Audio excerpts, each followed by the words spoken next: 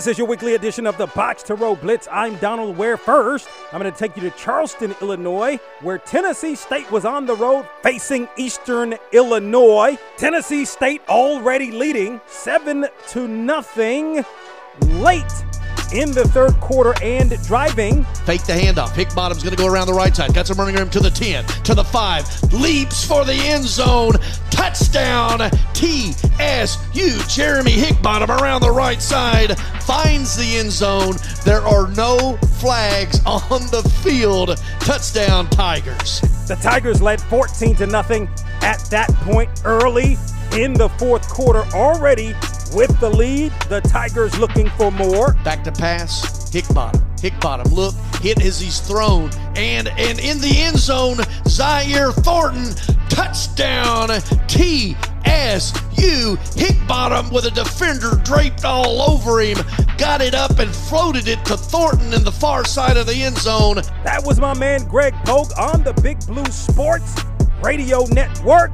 The Tigers would go on to defeat EIU 28-0. The TSU Tigers have now reeled off 3 straight victories.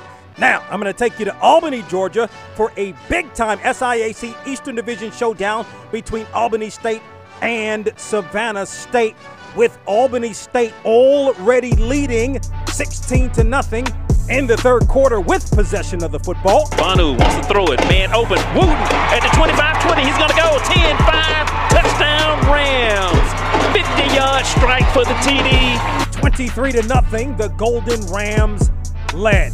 Then, early in the fourth quarter, the Golden Rams looking to put it away. Banu ready to go here. 3 receivers. Back to pass here. Throws it to the end zone and caught. Touchdown. Rashad Jordan with the catch in the end zone.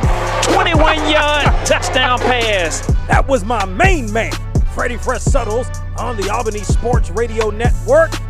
The Golden Rams went on to defeat Savannah State 30-0. Albany State now sits at number 6 in the HBCU media poll and controls its own destiny in the SIAC's Eastern Division. Now to Elizabeth City, North Carolina, for the game between Elizabeth City State and Shawan. The Shawan Hawks trying to keep their slim hopes alive in the CIAA's Northern Division. Shawan already had a 21-18 lead early in the third quarter and looking for more. To the hand of this one off. He fakes that handoff, rolls to the right. He's got a lot of time, throws toward the end zone, has a man wide open. The ball is caught. That is a touchdown by Chawan. What a catch right there by Chawan. Went to find a receiver, Samuel Dunn, and Jarvis, a 2nd and 30, turns into 6 for the Hawks. From 38 yards, and the Hawks extended their lead to 28-18. Elizabeth City State would come back. DeAubrey Smith to Josiah Hayes from 5 yards out, with 2:02 remaining in the third quarter, pulled the Vikings to within 28-25. Now, we're going to move to about 4 minutes remaining in the fourth quarter.